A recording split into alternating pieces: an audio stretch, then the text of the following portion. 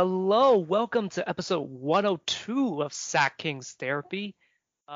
Today we're gonna go through two more prospects, and we're gonna talk a lot about shooting with these two guys.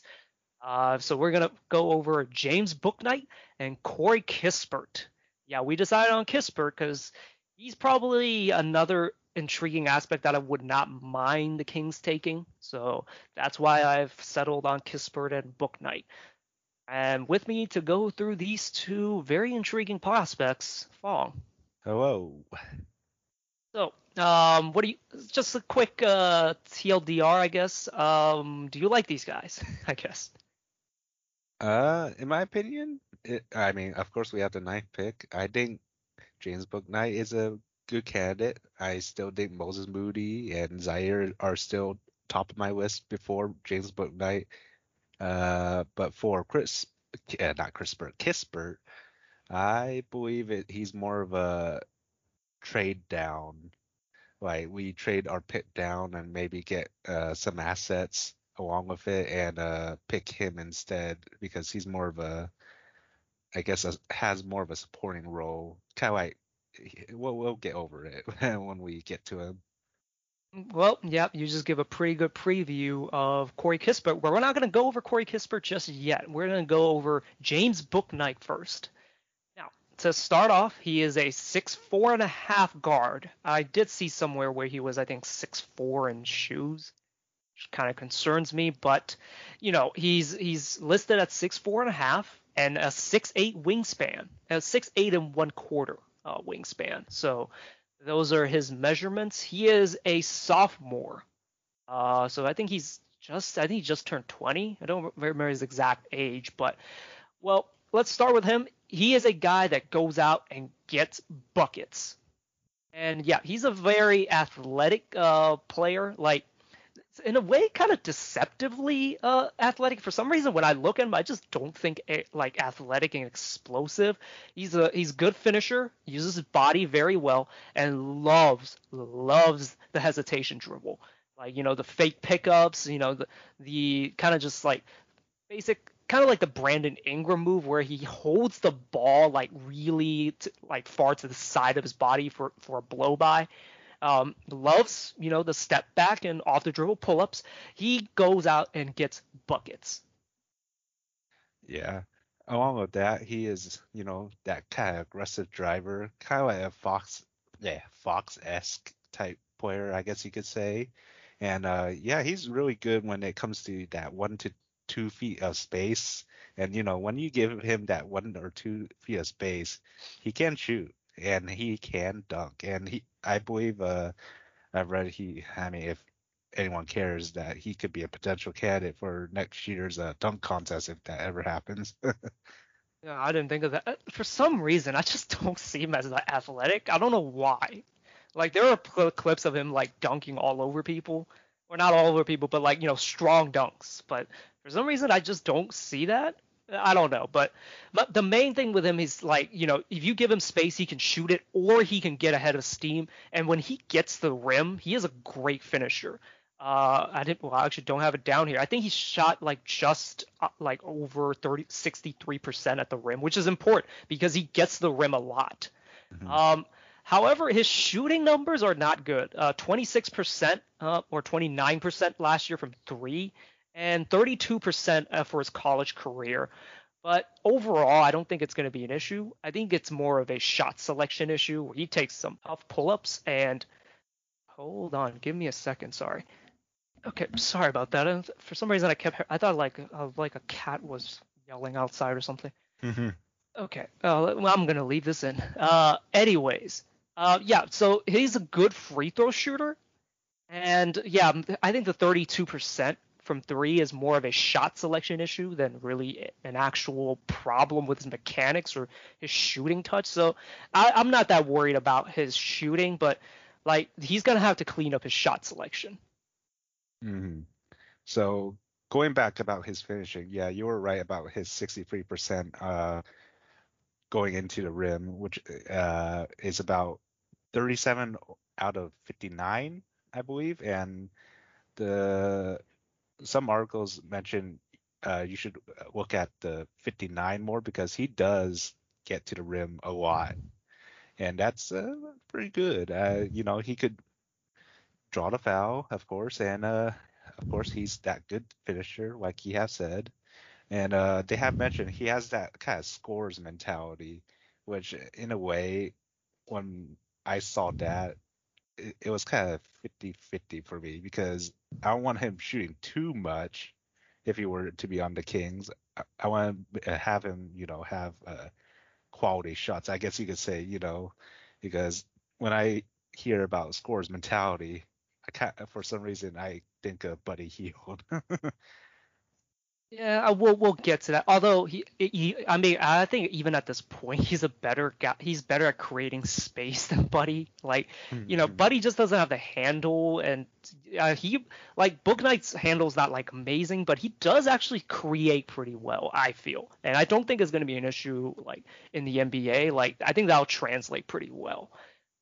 We'll get to his scores mentality in a bit and how it can kind of create some issues. But so on defense, honestly, not like a lot to say about it. He was not good overall. Like, let's not get it twisted, but he has the tools to be a good defender. He's got a 6'8" wingspan for at saying about around 6'5". So he can guard like point guards and like twos, like smaller wings. And 6'8" wingspan, it's something. You can probably like guard some threes, a little bit of bigger wings, but like consistency is kind of the issue. It's just the effort just wasn't there at in college. Like, whether you want to pin that on him having to carry too much of the scoring load, or if he just doesn't have the desire to play. The matter of fact is he wasn't a great defender, but he did have flashes, and he also had flashes as a good help defender. And like when to help, on like pick and rolls, he'll actually help from the weak side. Like, there were clips of him doing it, but again, consistency is more of the issue, and we'll have to see how that translates into the NBA. Yeah, I'm liking the potential in terms of defense, but like I said, out of the people that we've looked at so far, he's, in my opinion, third. Okay, let's get to some of his problems. So we talked about like his scores mentality.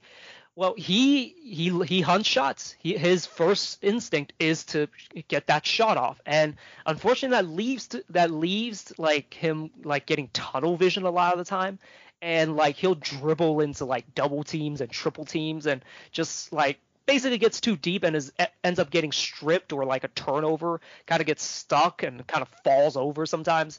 Basically, it leads to some of his ugliest moments. And sometimes like he gets into these spots where like he just shoots a tough shot for the sake of shooting a tough shot. Like, his first instinct is to shoot the ball instead of looking for the open man when he gets into tough spots. So I don't know how they'll translate. Like, if he's willing to kind of like work on his decision making, like I'm pretty sure he can turn into a pretty useful player. But like, if he can't be doing this tunnel vision stuff at the next level. Like, NBA players will swallow him up and possibly trap him. Like when he gets hot, and yeah, it's not gonna be pretty for him.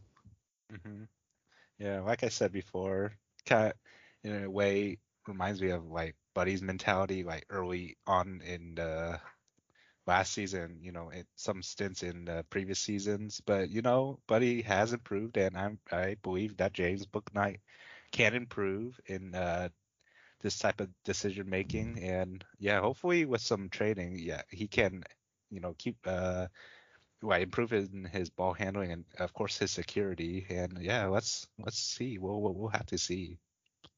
Yeah, another thing with him driving into like weird spots where like he turns the ball over. There are actually enough clips, not a lot, but there are enough clips where he just kind of falls over and just loses his balance. I don't know if this is going to be a problem. Like, some part of it feels mechanical with the way he runs and drives. Like, he leans like pretty far like forward, and I don't know if that's going to be a problem going forward.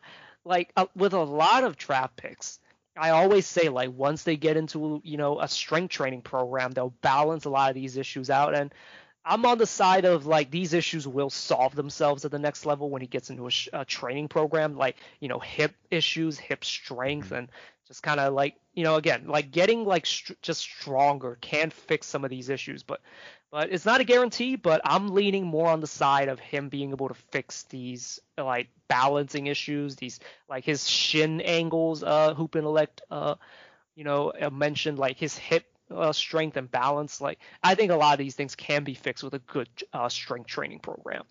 Mhm. Now, another weakness I would like to mention. I don't know if you mentioned it already, but he has shot 8 for 37 on catch and shoot jumpers, and it might improve in the NBA, but I guess we also forget to mention that he did come back from a elbow injury in towards I believe the beginning of the season. It was a short time though, of course. Yeah, that's not pretty, but like his mechanics look fine to me. Like that's just a lot. Like it's not the end all be all, but like when I look at a shooter who doesn't shoot well, I have to first look at his mechanics, and his Mhm. mechanics look fine to me. I think it might be an injury issue more than anything. Like his free throw percentage again is good, and that's usually the biggest indicator of whether a shooter is good or not. And again, good mechanics, so I'm not going to be worried about that. Mhm. Would like him to get that percentage of eight for what 32 you said. 37. Jeez, yeah, that's terrible. Yeah, well, let's hope he ups that if the Kings do end up drafting him, because you can get all the buckets you want. If you can't shoot the three, it's gonna be a problem. Like I said, it's just catch and shoot jumpers. Yeah. Well, let's speaking of catch and shoot, Corey Kispert, like, well, first thing we got to mention 6'7" with a 6'7" wingspan, so nothing spectacular there, but good size for a wing. And what he is so hilariously stereotypical as a white basketball player, particularly a white NBA player who's a shooter. If you just like if in a creative player, if you create what like you can if you like just pick the shooter and you make him a white guy, that's Corey Kispert right there. It's he is just like every kind of not every like white guy who plays basketball, but like everything about him just screams white guy who can shoot in the NBA to me. So first thing I say about him is a very good shooter. Great feel for finding open shots. Oh, like particularly great at relocating, like finding that open spot where his team can find him. Of course, Gonzaga had a really really an offense that basically relied on a lot of flow, and he was great at finding the open spots and finding like open cutting angles and yeah, just an overall great off-ball player. He also cuts to the rim really well, and a surprisingly good finisher. I say he is a stereotypical white guy. He is that, and a little bit more. Yeah, he's not too flashy, of course, like most other NBA players, but you know, yeah, in terms of finishing, he has finished with a 63.2%, which is really really good, surprisingly. And of course, when he does drive in, like I said, not flashy at all. He uses the rim and body the guy or whoever he's defending pretty well too. Yeah, like I mean, like I don't mean to keep going back to this, but Tim Duncan was the big fundamental. Corey Kispert is the white fundamental. Just so fundamental in just how he finishes. Like he uses his body like I think so well to kind of shield the ball and like to finish at pretty weird angles, but like nothing. He doesn't try to be flashy at all. It's so just fundamental in how he finishes, like just using the body, like creating that angle, and just doesn't try and force it. Like he's a good finisher around the rim, as I mentioned. Like, and you just mentioned 63% field goal percentage. I like the best, one of the most effective scorers in the CBB. I'm not even sure what that stands for. and a great transition scorer. Like, he's good. He's very crafty and smart about how he finishes, as we mentioned, and he is great as a trailer. Like, you cannot leave him open on the break, and college players kept doing that. So it basically led to him scoring 1.5 points per possession on transition, which is amazing. So yeah, just an overall like great high IQ player who just knows how to play basketball. Hmm. Yeah. He, for one, is not much of a playmaker, but more of a ball mover. And if he did get drafted to the Kings, we already have the playmaking down with Halburn and Fox. So yeah, he's good at finding the open man, and he does make quick decisions. And in our offense, he's more of a guy that I wished Buddy Hield would have been. He like in terms of his strengths, he would have definitely be a pretty good Buddy Hield replacement, in my opinion, coming out of college. Yeah, so he's a guy that simply plays the right way. Never tries to do too much and always kind of makes the right decision. Is not a ball stopper at all. Like as you mentioned, just moves the ball really well, makes quick decisions. He can't really create like, he's not an off the dribble guy by any means. Like he can't, break you down off the dribble, but like he can put the ball on the ground. He's not exactly like he's not like a one trick pony like kind of how Kyle Korver was. He can put the ball on the ground and take one or two dribbles and get to the rim. Again, plays the right way and plays the white way. Gee. I'm sorry I keep going back to that, but he's so white in the way he plays. It's like every single white he is like it's like he was just taught by every single white guy that ever played basketball. Just so fundamental, and just yeah, I can't get over it. And also it does another thing he does that I wish Buddy did. He boxes out. 6'7". He's 20. I think he's like 23, like by next year. Like he's a big strong boy. He's a grown as a college player. So he has some good strength to box out guys, and he has the strength to kind of hold off guys who try to bully him. And yeah, just does everything right. Like just never tries to do too much. Yeah, in terms of defense, I'm pretty sure he's leagues better than Buddy. And coming right out of college to the NBA, I think he is younger than what Buddy has told NBA scouts that yeah, I forgot how old he told NBA scouts that he was. Basically, he was 1 year older. He's 1 year older than what he was listed at, and And he yeah, came out as a senior as well. yeah. So So I think he was like 23 by the time he entered the NBA. So or 24 even possibly, but like yeah, Kispert like on ball wise, I don't think he's that much better than Buddy, but like he's in the right positions. He knows where to be. Like he can protect the rim a little bit. Like his wingspan's not exactly impressive by any means, but he's just big enough to like be able to make plays a little bit, at least against college players. mhm. Like in the NBA, I don't know if he's going to be able to do much to protect the rim, but like he had quite a few like weak side blocks. Again, in the right places, makes the right play, makes the right read. He's just, it's just a high IQ player. Yeah. Another thing I'm thinking of is I wonder how his system with his coaching will translate to something like our system, because our system compared to Gonzaga's system is not similar at all, to be honest. I mean, like if we do end up drafting him, the last thing I want to see is him handling the ball and a pick and roll. Like what I want to see is like maybe Halliburton and Fox try and create an opening, and he ends up like if they create an opening, you pass it to someone who finds him open for the three, and it's a knockdown three every time. Is like how I would imagine him fit into the offense. I do not want to see him handling the ball. Hmm. Now, yeah, let's go over the weaknesses. By the way, when you mentioned handling the ball, yeah, he does lack some foot speed when guarding, quote unquote elite smalls or wings. Yeah, he does have pretty slow sidestep in my opinion, and does not stay in front too well.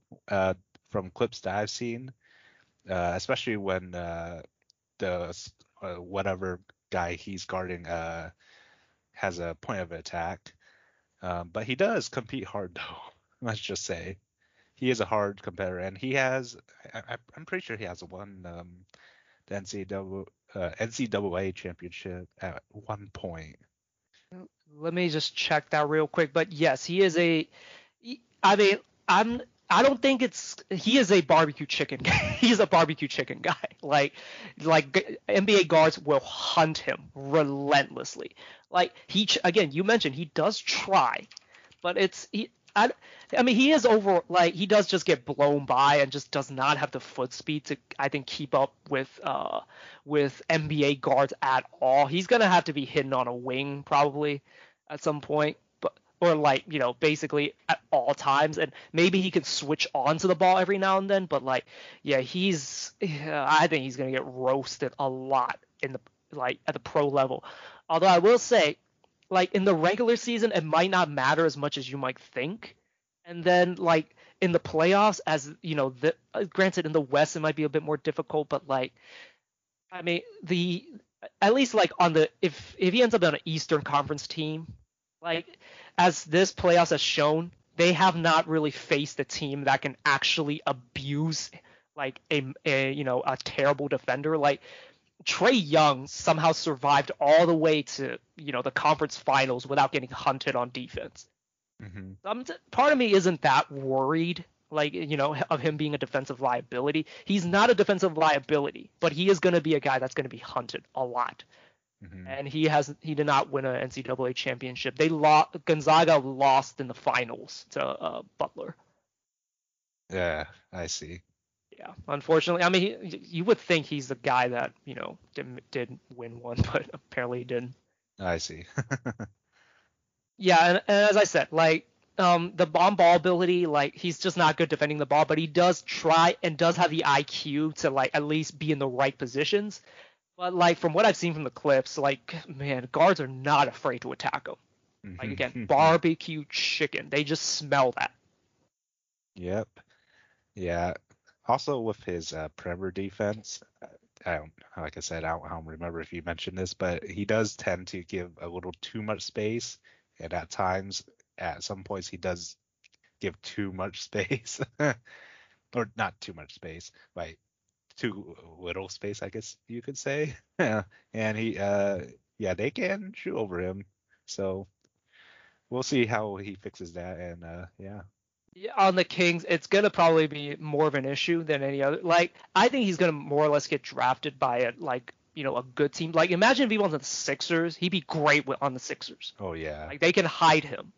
Like, but on the Kings, it's barbecue chicken alert every single time he's on, like every single minute he's on the court. Like, but again, like as a weak side helper, like he has good instincts. He's smart. He can probably find a way to make it work, I think. But like on the Kings, unless we trade for more defensive players and like build a better defense, and Luke Walton has talked about like focusing on defense this upcoming season. Like if they can fix like some of the key issues that they have, which is a lot of it is on ball, unfortunately, like Corey Kispert can exist in a good defense. Mm-hmm. Yeah, we'll have to see about our team first. Yeah, and as you mentioned, he's probably a trade down candidate more than anything. Like I compare him mostly to Cam Johnson, who is not white, by the way. So first time that we mentioned that, Corey Kispert, and I don't mention that he's white.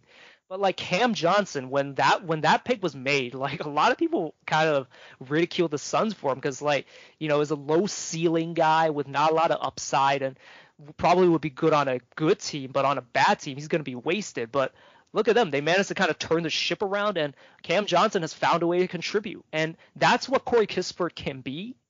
And, with a few trades, like to kind of fix some of the shot creation and just defensive issues that the Kings have, I think Corey Kispert will be a piece for a championship team.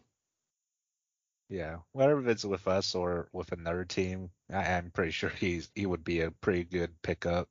Straight out of college, ready to play. Yeah, and we forgot to mention he's not an on-ball creator. It's just not in his game. Again, just so hilariously white. No. Like you literally like white. Jesus Christ, writes a white player, like write the characteristics of a white player. He just about has every one of them. Like, yeah, so Corey Kispert will basically be forever known as that white guy from the 2021 draft. So, anyways, yeah, so I'm interested in the Kings to look at some of these guys. Like James Bouknight I like, although I'm not as high on him like as I was before, just because of just like I mean his comparison was Jordan Clarkson, and that kind of I'm just not the biggest fan of using like the ninth pick for a guy that's going to turn to Jordan Clarkson.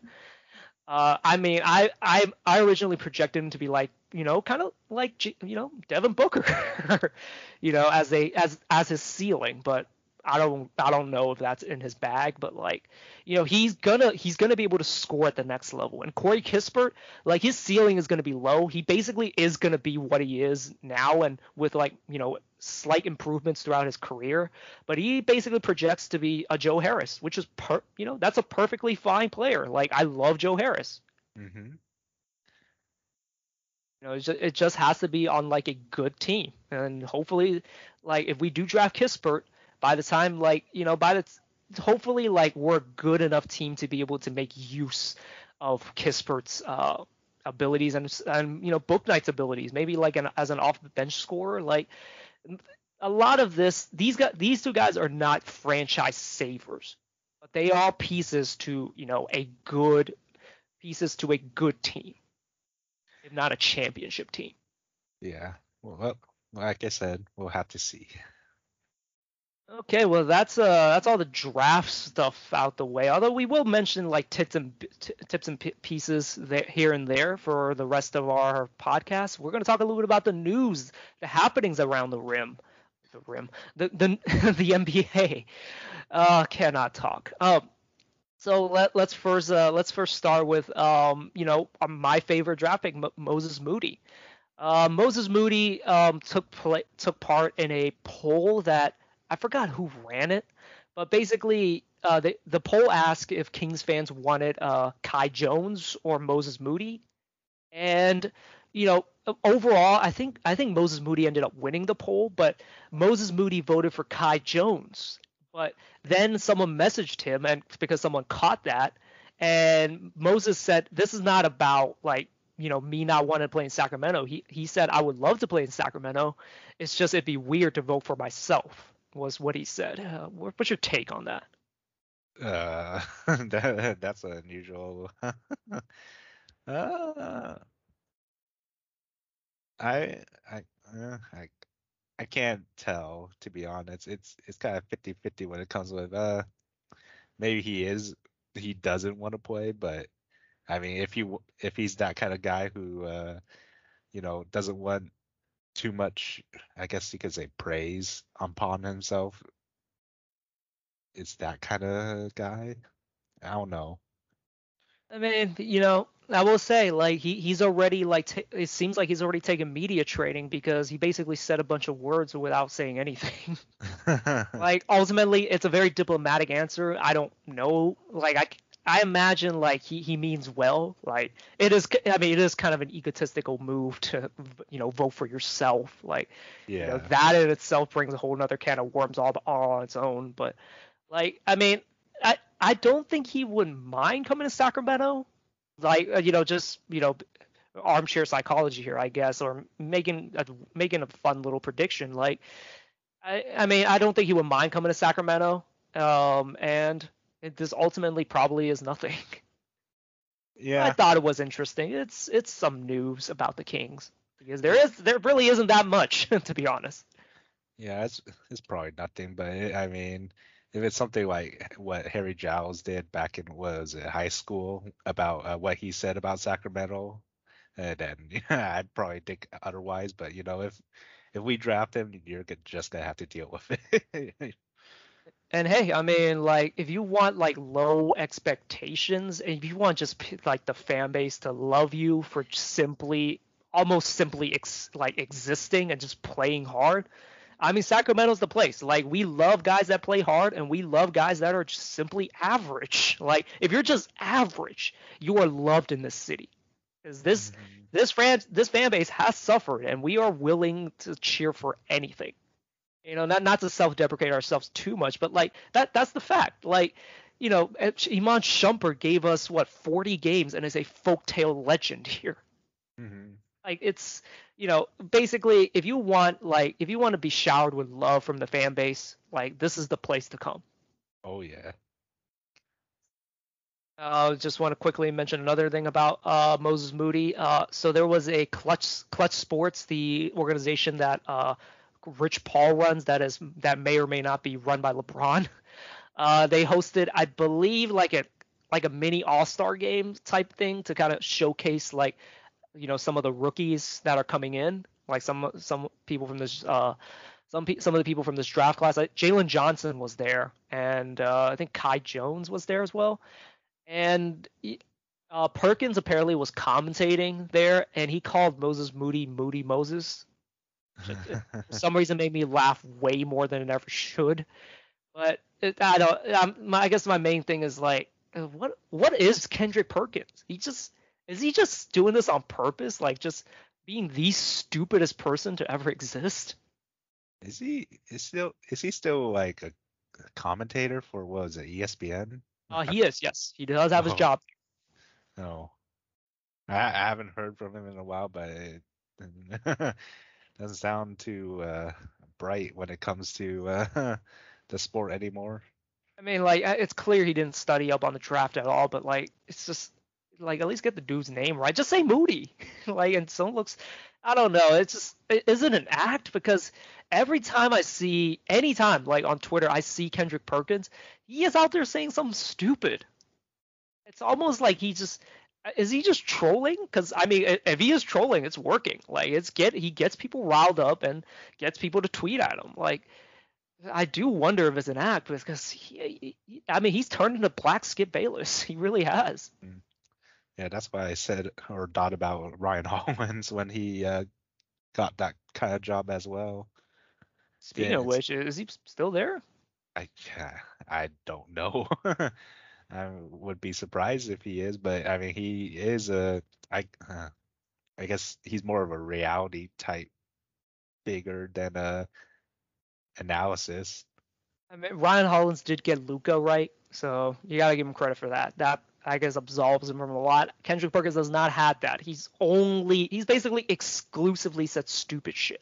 I don't know what his deal is. He's just, I don't know. Like, I really didn't like what Kendrick Perkins said about the Chauncey Billups stuff, and yeah, he's just out. He's just there to just piss people off, I guess, and it's working. I mean, I'm talking about him right now, so yeah. There's that. Anyways, let's move on. So another piece of Kings news. Buddy was on the Posted Up podcast with Chris Haynes, and he basically did a pretty not insightful. He didn't really say that much, but, like, it's just him kind of opening up a little bit. He said on the pod that it's on the players to figure it out about this past season and, like, some of their struggles, and he says it's on the players to figure it out, and it's not on the coaching staff to actually do it for them. Like, they need to take charge and basically do what's asked on the court, do the right things on the court, in order for them to be a good team. Thoughts? Yeah, I think that's a very nice comment from Buddy, but kind of wished it happened earlier within the season for him too. So I don't know. So yeah, we'll have to see how they improve as players, and I guess I mean, kind of also want to see what kind of plays the coaching staff has drawn out for next season as well. Yeah. Yeah, I mean, that I've been kind of singing that praise. I mean, I get that from Kenny Caraway and Jason Jones and those guys. Like, you can blame Luke Walton all you want. At some point, you have to look at the players and just ask, why are you guys not playing with any fire or desire? Why are you guys not recognizing the sense of urgency that you're down 10, you need to turn it up now before it's too late? Like at some points there needs to be that leader out there to like getting everyone organized, and hopefully that is Tyrese next season, and Fox improves as a leader as well. Like the coaching staff can do what they can do. Like you have like really good coaches like Monty Williams. Monty Williams is a great coach, and you can just tell that by the way his team plays. But like it's also on Chris Paul and Devin Booker to lead by example. Like Hmm. you need players to be able to do like be the floor generals. Like you can't always blame it on the head coach. And sometimes you really do have to find a way to hold the players accountable. So yeah, like I said, we'll again we'll have to see. Uh,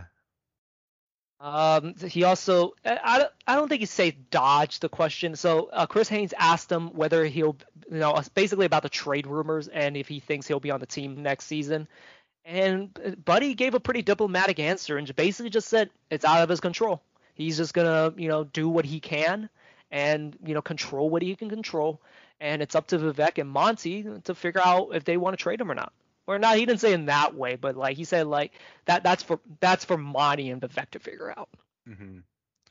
Yeah, yeah, we'll have to see about that because I have no idea so far on what potential trades Monty has in store. I'm not gonna say Vivek because I hope it's all Monty at this point. Yeah, I mean the word. I mean from I guess from like what I've heard from like how I feel like from what I read and hear, Vivek seems to have taken a step back for the most part. I think. So He's good. hopefully that is the actual case. But oh man, Yeah. if he's here like influencing decisions and kind of forcing Monty to do things he doesn't really want to do, man. Um, so the next thing that was notable on the post up podcast was Buddy still believes he's a starter, but he also believes that every player thinks they're a starter, and that that's the mentality they got to go in with, and yeah, do you think he's gonna start next season? I guess. I want him as a six man. I'm That's not what I gonna. want to. Yeah, like his offense is kind of there in a way. His defense is definitely not there. Definitely with whatever players we're gonna have out there, our defense is gonna tank hard with him there. So yeah, him coming off the bench for sure will provide a lot of more, I guess, offense in a way. But yeah, we'll have to see. I mean, I think you're a little hard on Buddy. I mean, the entire team didn't defend. It's not a Mhm. Buddy thing. Although he's very much a symptom, like one of the bigger causes of it. But like, it's I don't think he's like as big. He does try. Like that's one thing you can give him. He just doesn't have to feel for the defense. But yeah, I'm on the same boat as you. I think he needs to be a six man if he's going to stay on this team. Salary be damned, but like Yeah. he's a good bench player because he's a flamethrower. Like he can come in and just go get buckets and nail threes like in just basically like nail a bunch of threes in quick succession. Like it's just that when you play him for too long, his defensive weaknesses start to show, and like I just feel he can't like when he comes off the bench, he usually is like the designated scorer out there, and but when he's playing with the starters, like De'Aaron needs to be the designated scorer, and because Buddy's out there, he kind of takes not a back seat, but he's not as aggressive as he needs to be. And I Hmm. feel like if you can kind of split their minutes a little better, like you can always have a very good designated attacker on offense. Hmm. So that's the way I see it. I think he needs to come off the bench, and I think that's better for the team. I get that like you want to be a starter, but like I mean he finished basically every game last year. Like a lot of people were complaining that he was in the game, but like the best lineup for the Kings was, that small ball lineup with Barnes at the 4, Rashawn at the 5, and Buddy at the 3, basically. Hmm. So, like as long as he's, I mean, that's the way I see it. As long as he's like closing games, I don't know what the hell he's complaining about. Yeah. Yeah. Yeah. Well, I hate to use this phrase again, but we'll have to see. We will have to see. I'm gonna get a soundboard one of these days, so you don't have to say that anymore. I, Anyways, Buddy also talked about Marvin, and basically about the kind of some of the struggles that Marvin has gone through. And he basically says he sees him work hard, and he just needs to stay healthy and prove himself. He's a talented guy, and he just needs the opportunity to be able to show what he's got. And a lot of it is just him just needing to stay healthy. And yeah, that's what Buddy said about him. We're not going to go through that too much, and lastly, Buddy credits Dave Yeager and a lot of other people. Like he credits Iman Shumpert, basically guys on that 2019 Kings team for helping him kind of turn the corner as a player, because that was his breakout year, and that was basically what got him paid. oh yeah. Ah, man, yeah, those were the years. Kind of wish, well, uh, I mean, at the time, I guess players and of course the office didn't like Dave Yeager, so can't say much about him. But definitely wish we had a guy like Iman back to be that, vet for the guys in our locker room.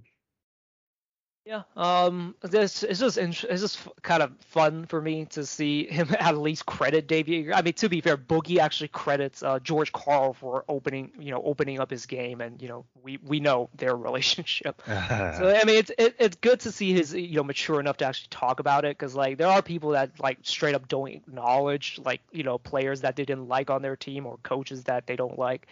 It's good to see like Buddy actually acknowledge Dave Yeager. I think it might be one of the first times he's done it in public.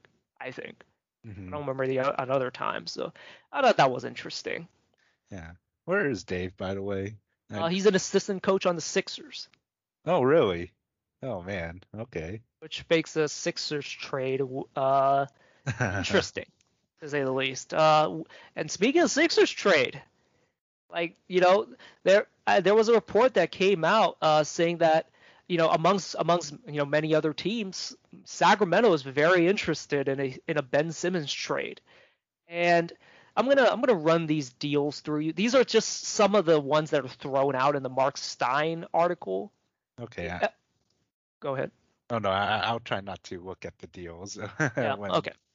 So basically, if there are no deals that come up from another team, okay, there are no good. Basically, their asking price right now is an all-star caliber player back for Ben Simmons, and if that doesn't materialize, one source says Marvin and Buddy, which is a good start, hmm Okay.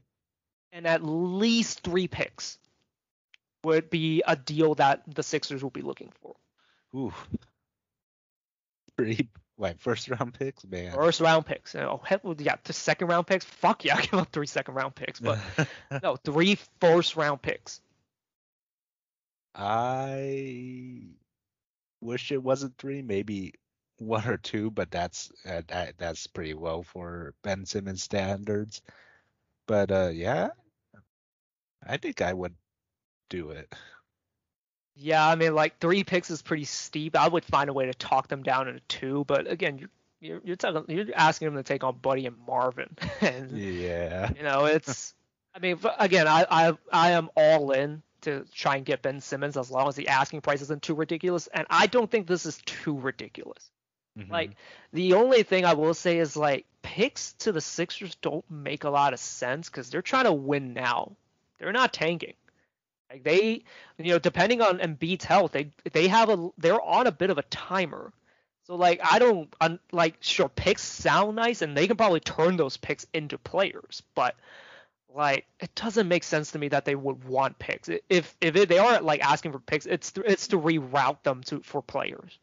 Mhm. And yeah, it's hard for me to see a package that the Kings can come up with without one of Fox or Halliburton, and that's what we're going to talk about. The other package, they didn't really specify. Another source said it would take at least one of Fox or Halliburton to get the deal done. That is Would you put them on the table? For me, no. I gotta say this first and foremost, no. And it's more understandable in the, I guess, Sixers standpoint because they're gonna be tough when it comes to trading Ben Simmons, and definitely, yeah, they need a Ben Simmons replacement when it comes to going back to the playoffs, and definitely Fox or Halburn will be the ones to bring them there, or bring them back, of course. Yeah, did you mention if there was gonna be picks involved as well?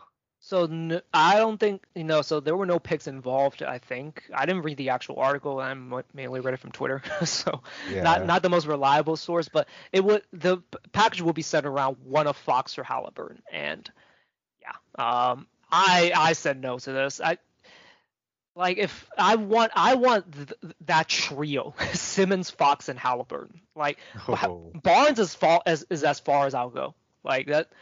I don't want to trade one of our cornerstones for a guy that again has a lot of issues, but is a transformational player. He's not transformational enough for me to put in one of our foundational pieces. Hmm. And I think they'll be in the playoffs regardless if they have Ben Simmons or not. It's about in the playoffs, and Fox would help them. Halliburton would help them. I think like my main if they wanted Halliburton really badly, if that's what it has to take, I would find a way to just talk Daryl Morey into taking DeLon Wright instead somehow. Okay. Because I know that's not gonna happen just because Daryl Morey isn't. I don't think can be talked down. DeLon Wright is 29 and he's a ready vet player. He's ready to play. Hmm. You're not worried about him having to develop or anything. You're not pushing the can down the road. If you want to win now, DeLon Wright is a guy that I think can provide much of what Halliburton can do. I think not to that Hmm. level, but he can do a lot of those things. But yeah, that's the thing that makes it tough for me. I don't think the Kings have enough. You would have to include Barnes there, and that makes me a bit queasy. And I mean, we'll see. Although I will say most other packages don't exactly make sense either. Like, I guess D'Angelo Russell and Malik Beasley, from the Timberwolves, and like whatever the hell you can get from Cleveland. like, I don't think this will happen, but Dame somehow gets Dame or CJ to Philly would probably be a pretty decent thing, but I don't know if the Sixers do that thing. Huh.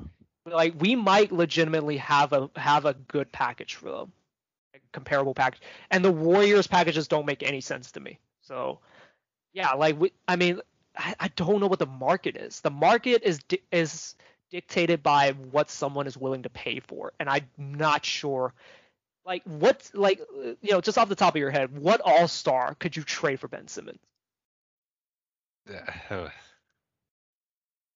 Again, Dame is probably one of them, but I don't know if Portland does that. Beal? That'd be interesting. Beal is technically not available, as all the reports say. Hmm. Beal Well, would be great, yeah. Beal would be great. yeah. You never know. Russ and Yeah. Simmons, that's an adventure to think of, Yeah, but that's yeah. There's not really much.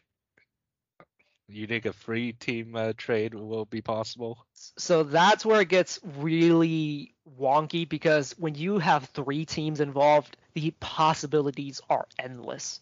Yeah. My main thing is Buddy somehow getting Buddy to Philly, possibly Barnes, and picks to be rerouted to another team, and somehow Indiana's the one I'm kind of zeroing on. Miles Turner either ends up on the Kings or the Sixers. Hmm. That's kind of the way I look at it. It solves some of Philly's issue shooting, having kind of a backup five that can definitely play the four. Although that didn't work with Al Horford, so I don't know. I don't know if Miles Turner is I don't know if Miles Turner would work, but theoretically in my head he works. But if we can find a way to somehow get Miles Turner on the Kings, that'd be pretty amazing. But yeah, the possibilities are endless with three-team trades. So I'm not going to dive too deep into that, but Yeah. these are the two main packages that I'm seeing. like being floated out there, Hmm. and it might be the closest that the Kings can get to getting Simmons. Yeah. First package is what, like I want, but definitely will not probably work out in Daryl Morey's eyes. Second package, yeah. Daryl Morey's like, we're going in. We will take Fox off your hands. But yeah, no. This is it's gonna be tough, but I don't think this trade will happen. If it does, it'll be a blockbuster, I feel. And I think like again, if we can keep Fox and Halliburton and hopefully Barnes as well, that's a really damn good team. Man. Interesting to figure out, but like I think you get the talent first before and just figure it out from there. I think that's a great place to kind of start. Hmm. Okay, well, if Simmons doesn't end up working out, in terms of trading, getting him to Sacramento, well, another guy that I'm really high on just buying low on after a very shitty playoff run, Kuzma. Kyle Kuzma is a guy that, at least from reports that I've read, although to be fair, not exactly verified. Like he wants out of the Lakers, and also another kind of development. Trez also seems to want out of the Lakers as well because he was not happy about getting benched in that Sun series where he was unfortunately unplayable just because of his defense. Hmm. And chances are what will happen is that he's going to opt into his contract. He has I think a $9 million or $10 million player option, and he's going to Okay. opt into that, and then he's going to get traded somewhere else. And I Hmm. think the Kings kind of makes sense.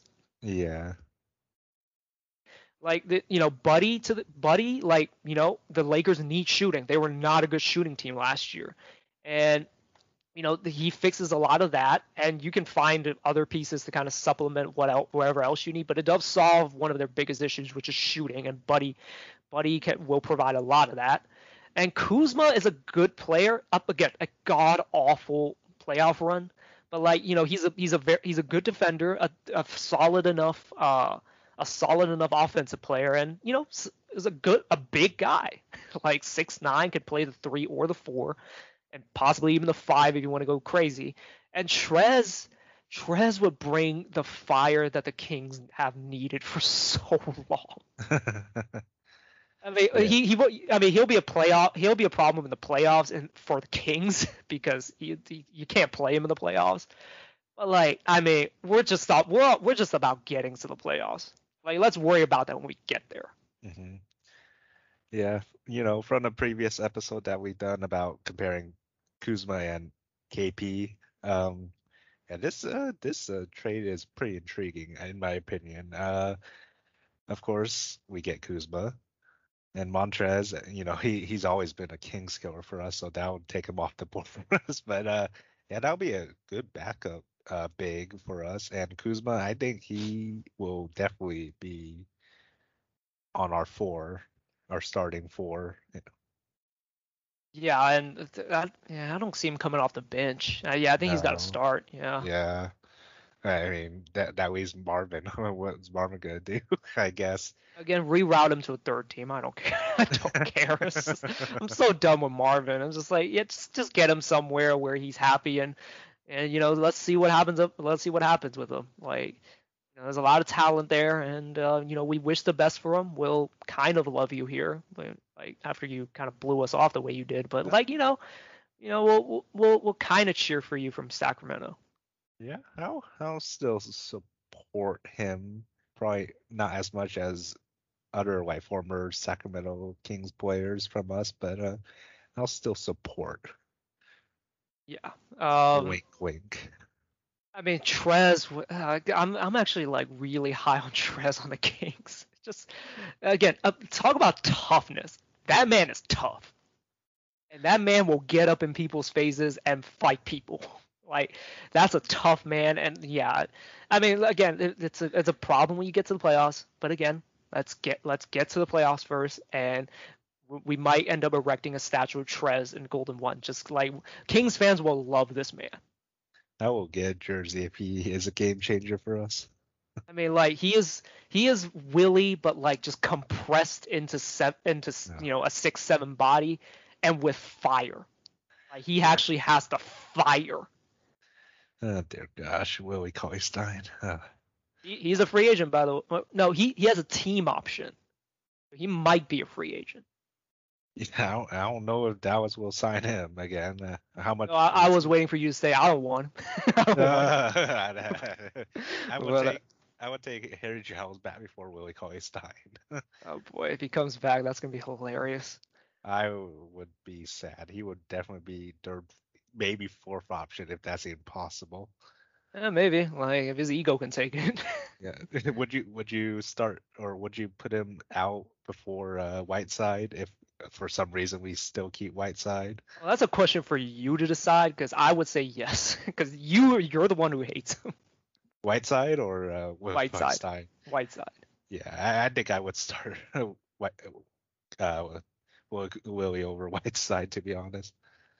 Yeah, I mean that's a tough one. Like at least Whiteside will wave a hand around. I don't even know if Willie can do that. Wait, I think I mixed them around. I think I said I would start Willie instead of Whiteside. Yeah, it's I mean it's like death by 1,000 cuts or death by what's the saying? I forgot. Basically, it's like the shitty two very shitty options and. Yeah, best of luck to Willie. I think he'll find some team. Maybe like Cleveland will take a chance on him or something. I don't know. Yeah, we'll see. Last bit of Kings news. Terrence Davis reportedly will, I think, decline his qualifying offer. I don't remember the specifics, but basically he wants to get $9 million in free agency. And yeah, from what I'm hearing, he's probably not going to get that. But like, what do you think of this request? I guess. It seems like a lot, in my opinion. I would re-sign him for maybe 6 or 7 million. Uh, but yeah, I like him as a backup. Uh, so yeah, 9 million is a little too steep, especially with our money situation right now. So yeah, 6 or 7 is good enough for me. Yeah, although that's actually a bit. He might not get anything more than 3. Like is what I'm Oh, hearing. Like it's. really? I mean, he's in a weird position. So he's a restricted free agent, Uh-huh. and he really hasn't shown that much for like another team to really take a flyer on him, like any significant money, basically. And like vet minimum or like I don't think anyone's gonna sign him to the mid level. Ooh. So like his options might like end up just like I don't think from what I'm hearing like at least like guys from James Ham like it'll depend on the market but chances are he's not going to get anything over like 4 million. Like you add to the fact that he's very much unproven and Mhm. he's a second round draft pick so that's like it's some tricky stuff in there too like second round or no he's undrafted. I like undrafted guys like can't really get paid a high amount of money when they're restricted free agency. Like, and then you add to that his off the court issues. Like that kind of almost like James Ham that says that pretty much halves his price. I mean, shoot, I'll take him for 3 or 4 million if that's the case too. I thought he is in, I guess in my eyes, when we saw him in our team this season or last season, of course. I thought he was worth 6 or 7, but if no one's signing him for 3 or 4 million, yeah, I'd say that's a steal.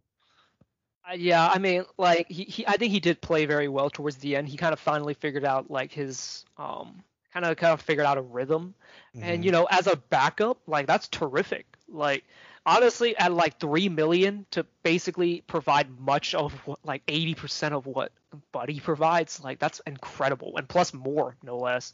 Hmm. Like and yeah, so I think he's a fine player. Like it seems like he kind of strained himself out for the most part. Like I think I read that the charges against him were dropped, for better or Okay. for worse. Like hopefully he does strain himself out because the off the court issues were serious. Like and Hmm. you know it does make it a tricky situation to kind of like root for him as a fan. But like I do believe in for like forgiving people, and if he doesn't display any kind of behavior like that like again, I'm open to forgiving him. And again, he's a good player, and hopefully he does straighten himself out. Hmm. Okay. Also another tidbit. John Hollinger came out with a new article about like cap space and free agency. So I'm not. So this technically is illegal. Like in order to re-sign Rashawn, like the Kings, depending on what he's asking is $80 million in free agency, which Oof. and for 4 years, right? Oh Which yeah. chances are is what he's going to ask for. Hmm. And the Kings, like just by normal cap space rules, can only offer him a 4-year about 11 million, like just without moving one of Buddy or Marvin. The max we can offer him is 11 million. So which means we're probably going to move one of them. And Yeah. but there is, like, it's just there is a bit of a loophole, and I'm not saying anybody do this, but like there is a loophole in that you can sign him to a big number for a 2-year contract with a player option for the second year. Because the reason why we can't sign him to more money right now is because we don't have his bird rights. And if you guys don't know what bird rights are, it just basically means that you can go over the cap to re-sign him. And basically the idea that John Hollinger kind of threw out there is that the Kings can offer Rashawn a $40 million contract, a $40 million 2-year contract, and and then with a player option on the second year, and then after this season is done, they can extend him. Huh. So technically, it's illegal because you're not allowed to basically, like, you're not allowed to talk about next year. Essentially, that's not the exact rule, but that's basically the idea of it. You can't say like, next season we're going to offer you this. You can only talk about this season, this off season, I mean. And that's the kind of wink wink thing that the Kings can do to re-sign Rashawn. Like, oh, we'll sign you to a 2-year contract right now for 20 million per, and then by the end of next year we can extend you, give you like say a 3-year extension for 60 million. And that's how they can kind of circumvent. Again, it's illegal. So not saying that the Kings do this. You don't want to lose draft picks like the Minnesota Timberwolves did. But that's kind of an idea that was floated by John Hollinger. So if the Kings don't move one of Buddy or Marvin or Barnes, that is something that the Kings can do. And I'm pretty sure like Monty and them are exploring every single option. And from all reports, Rashawn Holmes is number one priority. Hmm. Free agency. So that's just another thing that you guys can kind of ponder over. And it's not as hopeless as it seems. Like if you read Twitter, especially if you follow Tim Maxwell, the Rashawn Holmes situation is absolutely hopeless. There are creative ways that you can re-sign Rashawn Holmes, and of course you can just move Buddy or Marvin for scraps and just to open up cap space. That is an option. So yeah. You think Rashawn is worth 20 mil a year? Because in my opinion, I think he's worth a little less. I mean, I do wish it was more like 15 mil a year. Um, but then again, I do want him back. It's just, man, that price is a little steep.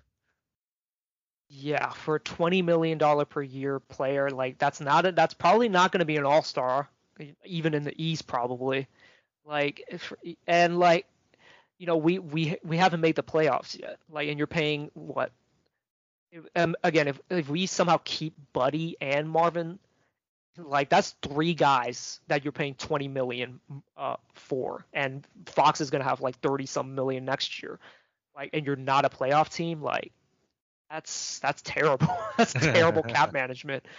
And so no, he's not a $20 million per year player, but like what he brings to the Kings kind of is. Yeah. Like, because we can't really afford to lose him. It's the same thing like that with Rudy Gobert last year. Rudy Gobert is not a $40 million per year player. But to the Jazz, they cannot afford to lose him. Hmm. So it's kind of that same situation. Like I mentioned, I love Rashawn. He does have his issues, but I'll say this: like I think he'd be a terrific like playoff center. As long as you don't run a Jokic, he'd be barbecue chicken that way. But like against like say against the Clippers, I guarantee you the Jazz wish they had Rashawn and not had to play Rudy Gobert as much as they did. Yeah. I'll just say that. Like, so yeah, I think I mean you pay what the market dictates, but like yeah, $20 million is a steep price to pay for an undersized center. Mm-hmm. Okay, yeah. well, go ahead. No. I was gonna say my famous words. We'll have to see. All right. Well, second to last thing we're gonna just quickly go over because we've run pretty long. Yeah. So Team USA lost to Nigeria, who have like there aren't that many guys I can name from Nigeria. Is kind of where I'm getting at. Metu is on the team. That's pretty cool. He's coming off the bench. Precious Achiuwa is on that team. Gabe Vincent from the Heat is on that team, and I think there might be another NBA player in there.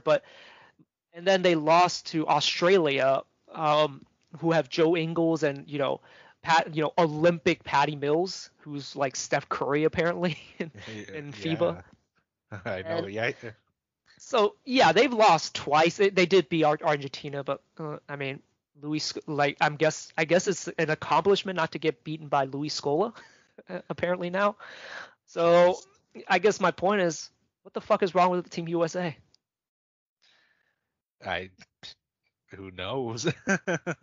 I look at the team. It looks pretty standard, like a pretty standard Team USA team to maybe sweep the Olympics, but man, they're not playing well with each other. Let's just say, I guess. I did read a lot of people mention like some of these guys just look out of shape because they've had a certain layoff, and like if you want to keep in basketball shape, you have to constantly play. Mm-hmm. Like, it's tough to just get back into shape, and like it looks like they're trying to feel each other out. Like, I mean, all these guys are used to being the man, and like they have to kind of like know their role, find their role a little bit. I mean, even the Dream Team had this actually.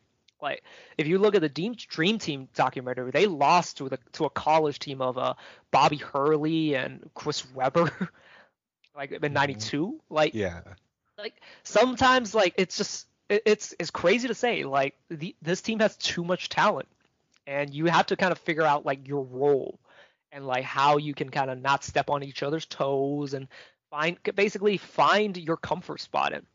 It's probably gonna take it'll take some time, but I think they will figure it out because that's a lot of talent. Like the fact that you have KD on that team, like I think that's enough to win you the gold medal. My opinion. But, oh yeah. Like theoretically, I mean, but like at the same time, like what the fuck? How'd you lose to Nigeria and Australia? Australia is a bit more understandable, but like Nigeria. Yeah, I don't know. Like we saw some clips. It looked kind of messy. To be fair, they hit a bunch of threes. I think they were like 20 for 30 from three, or 20 for 30 something from three. Like they were hot from three. And all the credit in the world to Nigeria. They came to play, and the U.S. didn't, and they took advantage. Mm-hmm. But yeah, the main thing that sticks out to me, like they had Dame, they had KD. I guess Jason Tatum's out there too, but like I think he's a tier below the two I just mentioned. And Zach LaVine on the court, and there was another guy on the court, but I forgot who. And basically, they inbound the ball to Dame, who stands there for some reason. Like I would have just had him take one from 40 feet. Like honestly, that's not a bad shot. Mm-hmm. So he waits, and for some reason, I think the play got botched. But basically, what ends up happening is that he just passes the ball to Zach LaVine, who gets he gets fouled. But the fact that it ended up in Zach LaVine of all people's hands, like, where's KD? KD, come get the ball. Or again, Damian Lillard, just shoot it from 40 feet. I don't care. Like that is a good shot for you. So yeah, again, they're trying to feel each other out, but yeah, it's too much talent, and man, like what's going on? Yeah, I mean, they figured it out when it came to the Argentina game, so hopefully from here on out we'll start seeing a lot more wins and not losses. So yeah. And these losses were, I guess, kind of close. Was it? Was it close? I don't even remember the I scores. think they were pretty close. I think like Nigeria was like by one possession, and then Australia was yeah basically close up until like the last minute. Hmm. So yeah, we'll have to see when the actual Olympics roll around, and we'll we'll see who the real gold medalists are. However, they will be going without Bradley Beal, who was in COVID or health and safety protocols, they call it now. Hmm. Jeremy Grant has also entered it as well. Oh dear And goodness. Beal is actually out of the Olympics now officially. And Uh, they are looking for a replacement. I did read on it's on Twitter again. I did read on Twitter. I think Tobias Harris is likely. Well, they're trying to get Tobias Harris right now, but it could end up being like a lot of other players. Like Trey Young was tweeting about it. He wanted to. ooh. He's injured, so I don't know what he's talking. I Oh. don't know what the fuck he's talking about. But it like you know Trey Young wanted to be on that team. Just some people threw out Halliburton and Fox's name, like not, and like that's the national media. Like it's not just Kings fans. Like they wanted those two guys on the team, but we'll see. I don't think there's been an update yet. So Yeah, yeah, I mean, I'd rather if Beal was out, rather replace him with another guard.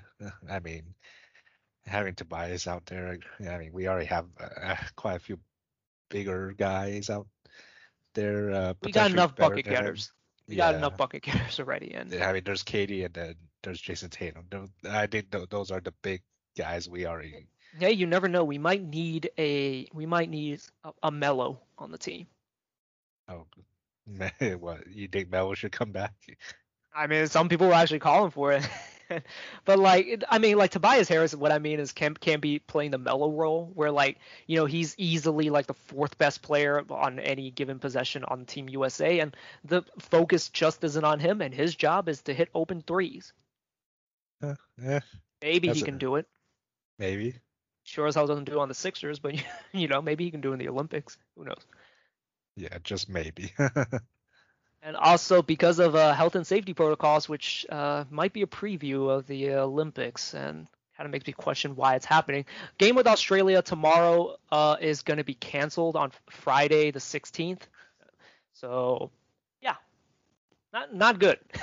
um, well, yeah, we'll see what comes of that. But like, I'm not a fan of the Olympics continuing to go on. I personally wish it'd be canceled because Japan is still in a state of emergency, and I don't know why the Olympics are still going. Well, I know why, money, but like, is it like that? Just the sake of humanity. This is, I mean, I know it's stupid because money rules everything, but like, I mean, just can we just think of the bigger picture for once and just not worry about money? Yeah, well, it's not it's not our money, Yeah, very true.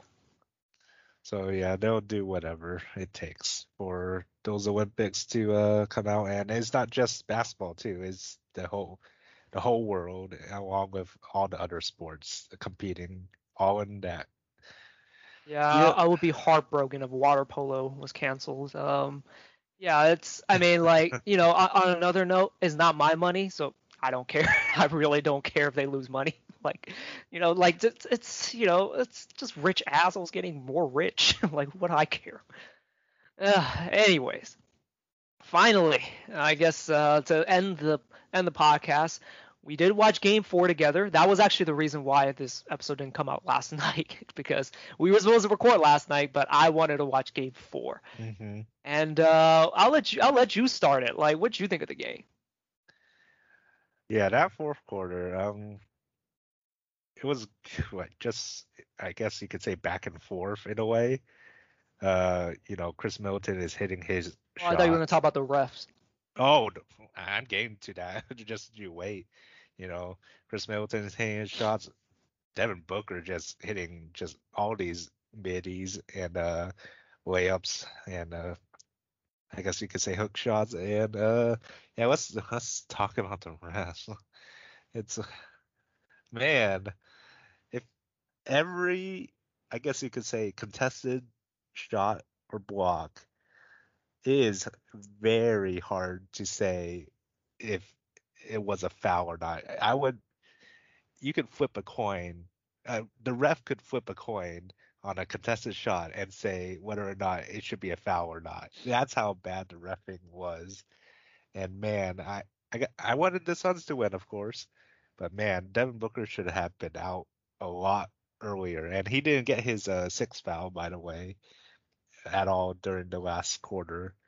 But man, all those fouls, man, it's giving me a headache thinking about it. People were joking he should have had 8 fouls basically because like yeah, like well, I mean, I guess we'll start here, but like that's 6 foul. The what should have been his 6th foul. Granted, a very stupid play by him to actually take the foul there, but like for some reason he mugs Drew Holiday, no call, and luckily Giannis was there to put it back, but that could have been a momentum changer, and that actually probably could have decided the series right there. Hmm. Like luckily Giannis was there, but like before we get to the refs, but like I mean Devin Booker was going off. Like, you would think like Devin Booker was just getting jump shots off and just going off. He actually didn't hit a single three the entire game. I Like, know. That's well, crazy. like yeah, he didn't hit a single three the entire game, but like he was just all over the mid range and just like the Bucks players were all over him. I don't think he really got that many open looks. Like, but he just got into his bag and just hit shots over guys. Like he was on one. Mhm. You know what, with 42 points, I think, and I think like 90% of those shots were like hard, like Mhm. contested. I forgot what he shot. I think it was like 17 for 28 or something like that. I mean, he was insane that game. But unfortunately, like Chris Middleton was also really good. And I'll talk about another guy that never has easy shots. Like he never like when he shoots, he doesn't get any elevation. He just shoots with a guy in his face or without a guy in his face. It never seems to matter. And yeah, yeah, like Chris Middleton brought it, and unfortunately, Chris Paul was just really bad. Really did waste a really good Devin Booker game. Like something was off with him. Like his bounce passes to Aiden kind of just weren't there for some reason, and it kind of neutered Aiden too. Like Aiden only had 6 points, 16 rebounds, but like, or no, 17 rebounds, but like only 6 points. Mhm. And yeah, a lot of that was just Chris Paul was not playing well. Unfortunately, that kind of cost him the game, and he had the crucial turnover at the end. But all Yeah. the credit in the world to the Bucks for just remaining tough. It was ugly. It was frustrating. You're rooting for the Suns. I'm rooting for the Bucks, and the Bucks are just the most frustrating team to watch. I mentioned that Chris Middleton didn't exactly get any easy looks. Well, the reason why is because their offense is so trash. It's like one screen maybe, and then someone tries to score or like maybe like kick it out for a contested three. That was like the gist of their offense, and just nothing easy, and nothing Ah, shows that more than Drew Holiday shooting percentage, 4 for 20, 0 for yeah. 5 from three. Like, luckily they won that game, or if not, man, Drew Holiday would have been lambasted. And I don't think it's fair to like some people were saying like he's no better than Bledsoe. He's better than Bledsoe, but like looking at that stat line, that's a Bledsoe stat line right there. Jeez. But yeah, I mean, last thing I want to shout out before we get to the ref, that block that Giannis had on Aiden, that is second. That is second. The second best block in NBA's Finals history, I think. Oh, really? Compared to LeBron's, you're saying? LeBron's is number one, like Yeah. undisputedly. Like Game 7, the stakes are so high, tie game. Like, that basically won them the title. And like this one probably saved the Bucks in the series. Like that was a pretty off target pass. Now that I look at it, like Aiden didn't really get his hands on it, but like Giannis, like just the way he was able to turn his body 180 in an instant and off the bad knee, jumps up and blocks that lob to save, which leads to a layup, which should have been an and one, but they didn't get the call. But Chris Middleton did make the shot. That was basically the sequence of the game. And again, the second greatest block in NBA Finals history. Yeah. In my recollection, yeah, recollection, or yeah, I don't know the Collection. word, but Yeah, recollection. Yeah, I would say so as well. Then again, yeah, like you have mentioned, it did look like Aiden kind of fumbled the ball a little, but man, yeah, Giannis was on top of it when it came to blocking the shot, and I wouldn't have minded it if it wasn't a block shot rather than a fumble. Yeah. Okay. Well, let's finally get to the refs. Like, yeah, as we mentioned, that's the which should have been Booker's sixth foul where he mugs Drew Holiday on the fast break, like doesn't get called. But before that, like there were a number of calls that like I think Giannis like traveled on one play, didn't get called, and then and Booker's fifth foul was actually a pretty bad call in my opinion too. Like that was a weak push, and it was a flop by Tucker. And of course, it is a foul, and it was really dumb of Booker to do that. But that was a weak ass foul, and it got him his fifth. Hmm. And, and then you have like a myriad of ones where like Chris Middleton like got mugged on a number of like layups and just did not get a call. Giannis, I think like on one of the final possessions, kind of pressures Chris Paul, but clearly looks like there's a lot of body contact. There weren't a lot of replays of these, which is why I'm not sure if they're fouls or not. But like my point is that this was Game 6 of 2002 levels of bad in the Western Conference Finals.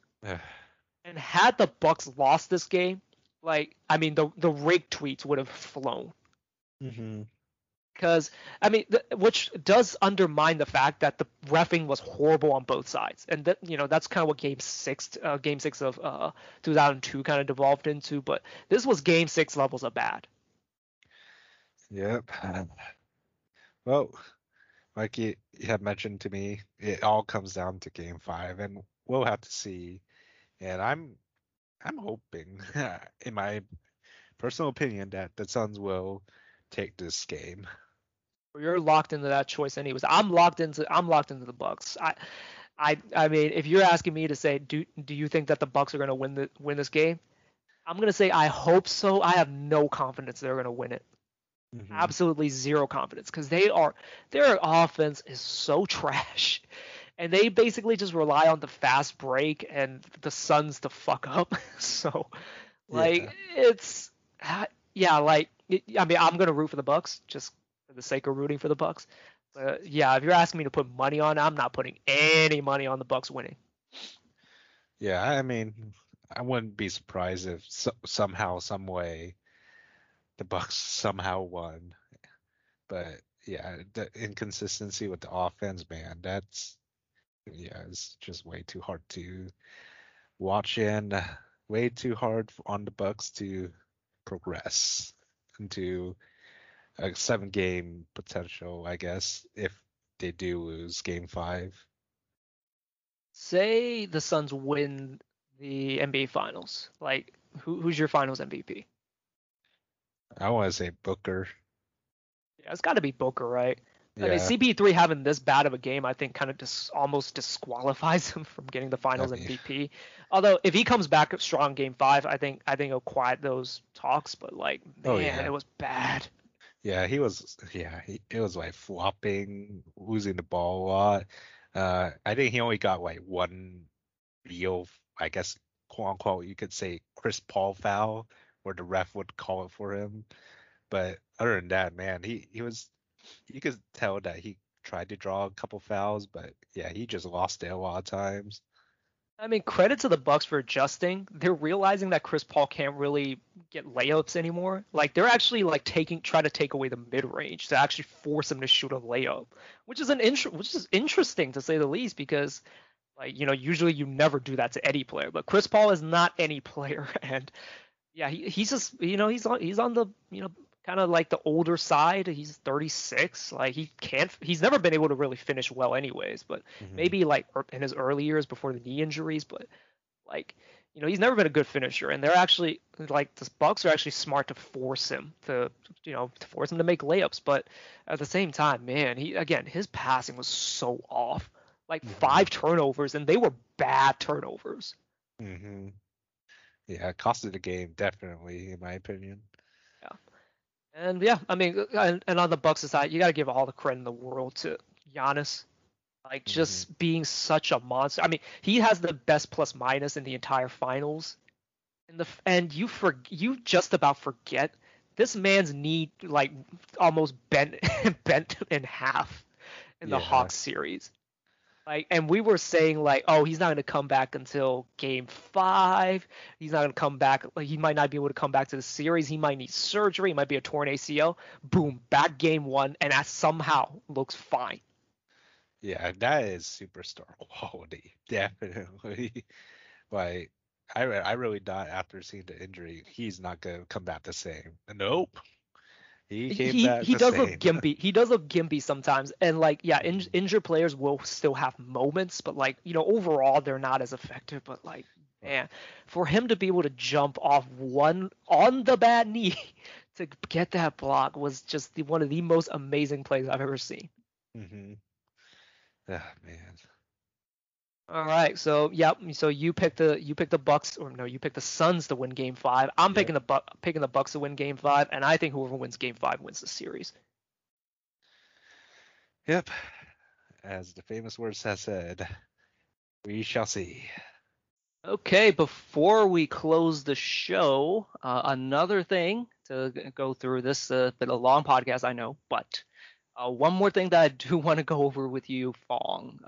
So Money in the Bank is this Sunday, and I'm just gonna take a wild guess. You haven't been following wrestling, have you? Yeah, it's I don't even remember the last time. Probably maybe WrestleMania. Maybe. Well, anyways, that's okay. I'm not gonna quiz you on anything or anything. I'm just gonna read you literally. I'm not even gonna go through the entire card with you. I'm just gonna ask who you think is gonna win out of the Money in the Bank matches because let's be honest, that's the reason why you watch this pay-per-view. For the men's Money in the Bank ladder match, it's Ricochet versus John Morrison versus Riddle, not Matt Riddle, but just Riddle, versus Drew McIntyre, Big E, Kevin Owens, Shinsuke Nakamura, and Seth Rollins. Who's your pick? Oh man. And let me know if you need me to reread all that. That's actually a lot of guys. So Yeah, let's have a quick reread real quick. okay, again, it's Ricochet, Mm-hmm. John Morrison, Matt Riddle, Mm-hmm. Drew McIntyre, Big E, Kevin Owens, Shinsuke Nakamura, and Seth Rollins. Uh, I want to be honest, I want Shinsuke to win, but there's another guy I want to win in there too. I think Matt Riddle should also have a chance as well. But I think we all know that Seth Rollins is gonna win this. I think. So the interesting thing is I don't have the odds in front of me, although like the kind of like bet online stuff that doesn't really matter because like wrestling is so wonky in terms of like who to bet to win. But if you're following the storyline, it makes sense for Matt Riddle to win. I don't think Seth Rollins or Shinsuke Nakamura have a lick of chance of winning it. I'll just say that. If you've been Okay. following wrestling, so Hmm. Matt Riddle might be a pretty good bet to actually win the Money in the Bank. And honestly, like Okay. the marketing's right there, bro in the bank, like it's right there. Well, we shall see, I guess, if I ever watch it. I'm definitely watching. It's one of like I mean WrestleMania is like one of those events, but like Royal Rumble was number one for me, and Money in the Bank isn't that far off. Hmm. Like the Money in the Bank ladder match is always fun. I love multi-person matches because like guys who get to the WWE are great wrestlers usually and like are very creative and with like a ladder match such as this like the creativity is just always off the charts. There's always like a bunch of spots that are just wow, how in the hell you come up with that. And Ricochet is in the match, so he's going to do some flips. That's what he's I there see. for. Oh, okay. Hmm. So your pick is Matt Riddle, right? Yeah, between Matt Riddle and Shinsuke, but the more you mention it, yeah, I guess it's gonna be Matt Riddle. Shinsuke, by the way, I believe became a king. He did not win the King of the Ring, but he is now. I think Michael Cole called him Kinsuke. Oh, there's that. That happened apparently. Is he still a heel? He is. Oh, I don't even know. I think he's a face right. It's confusing. It like Baron Corbin might be going through a face turn right now, but it's actually very unclear if he's actually turning face or not. It's very weird. Oh, I see. So my pick, however, I'm gonna pick Kevin Owens, or no, I'm gonna pick Big E. Big E is gonna be my pick. That's a good choice too, I'd say. I just feel like there's gonna be there's another match on this card, Bobby Lashley versus Kofi Kingston. Like there's been some talk, like if Big E wins, he might cash it in at the end of the show to basically take the belt off of Lashley, who's probably winning that match. Ooh. There's that. And it's not because all three competitors are black. Like I'm pretty sure someone thought of that, but no, it's the New Day and like Bobby Lashley, they're having a pretty good feud right now, and Big E is actually on SmackDown, but like that's one very interesting route you can go to kind of semi reunite the New Day. But yeah. It's an interesting route to go down. I'll just say that. Yeah. Sadly, I mean, they're still, like you said, in different shows, so I don't know how that'll work.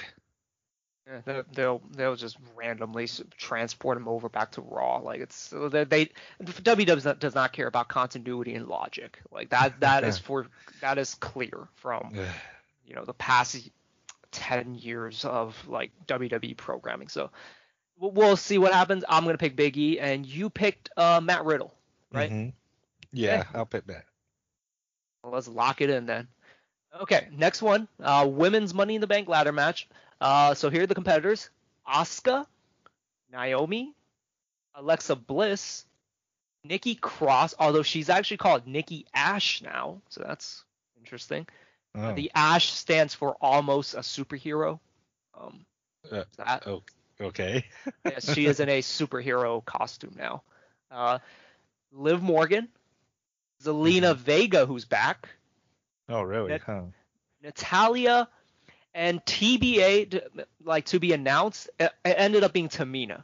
There was a lot of speculation of it being Sonya Deville or Becky Lynch coming back from pregnancy. They've announced it's Tamina.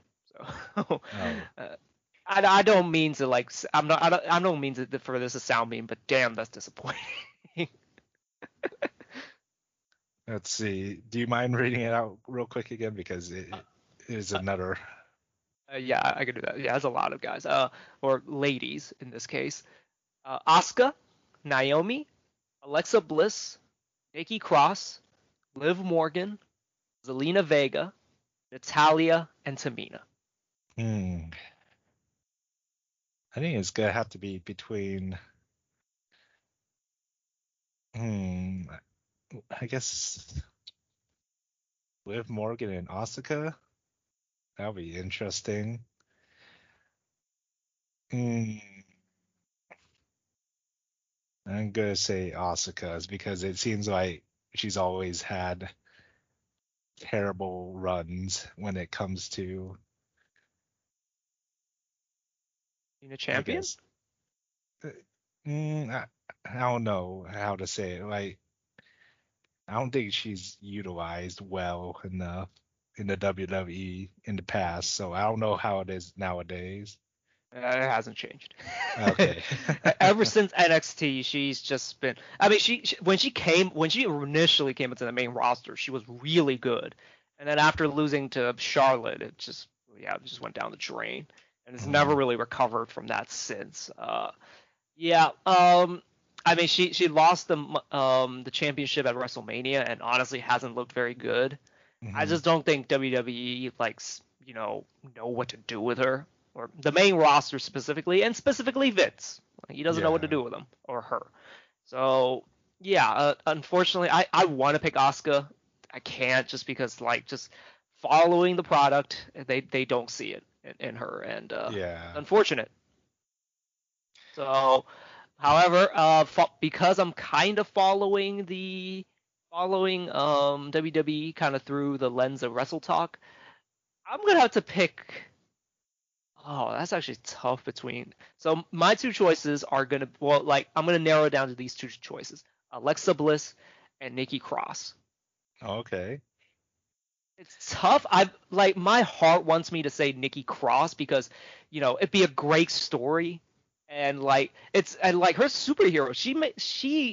She's incredible in how she's made a very goofy gimmick, like Hmm. the superhero thing, to something very endearing because she just has the charisma to pull it off and like turn something again goofy as hell to something that's that kind of makes her very likable and lovable. Hmm. Like my heart wants to root for Nikki Cross to win it. I really want her to win it, and like that'd be very interesting. Like seeing just how this Alexa Bliss has been booked, which is really strong in the past few months. I think I'm gonna go with Nikki Cross. I'm gonna go with my heart on this one. I want to say Alexa Bliss.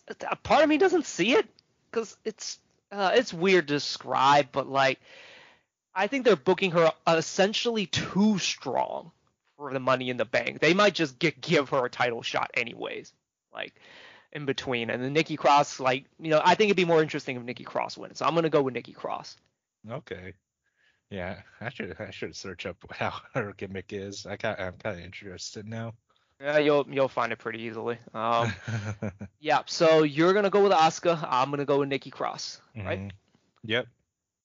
Okay, well, that's about it. I don't really want to go through the rest of the matches because the rest of the matches are, a little bit wonky.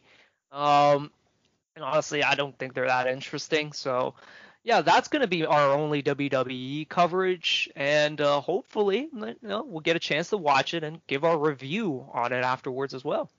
Hmm. We shall see. All right, yeah, we shall see. All right. Yeah, well, so that was our draft episode, and yeah, we've run really long. I guess to close out this episode, I'm still deciding on who we want to do next. Like, I mean, I just told you to take a look at Jalen Johnson, and like, what do you, what are your thoughts so far? Uh, like at first I thought it was like he doesn't look too bad, and then I look at his weaknesses. I'm like, oh, oh dear God, no, this guy ain't that. Now I wouldn't want to draft him at 9 at all. Look, so, I'm not a fan of him at all. Some guys really love Jalen Johnson. I don't really get it. The chances are we're not going to do one on Jalen Johnson. I don't want to draft him. He's probably like I mentioned to you, like we've done four guys so far. Like he we've done four guys so far, and if I was doing a ranking, he like Jalen Johnson would be number 5, and it'd be like a distant 5. I'm Mm. not a fan of the game. Like I'd rather draft like Zaire Williams or hell, just go with Corey Kispert if that's the case. Like literally go with Kai Jones. Like maybe we'll do one on Kai Jones. Mhm. Yeah, we're probably not gonna do Jalen Johnson. My next guy is like, yeah, I kind of want to do Kai Jones, although I'm not the biggest fan of him. Um, Another guy that we can probably do is like off the Heard, top of my head, heard a like lot of Keon. Keon Johnson. I'm not the biggest fan. I would have him over Jalen Johnson. Is literally Yeah. how much I don't like him. Keon Johnson. Who else is? I don't want to really do one on Davion Mitchell either, because I can't get like I hate to be the Vince McMahon be like Vince McMahon here, but like he's too small. Like Yeah. why is he so small? And like Davion Mitchell, although again I would have him over Jalen Johnson, is literally how far I would go in terms of just how much I don't want Jalen Johnson. Yeah, Davion. Maybe we'll do one on Davion Mitchell. Yeah, we'll see, but probably Kai Jones will be on there. No guarantees, but yeah, we'll hopefully come out with another episode by next week, maybe by the weekend. I don't think we're gonna do one by the weekend. Yeah, so yeah, stay tuned for that, and we'll also kind of check in with who was right about Game 5 as Oh well. yeah. On Saturday. All right, all right. We'll catch you guys on the next episode. Yeah. We'll see you guys later.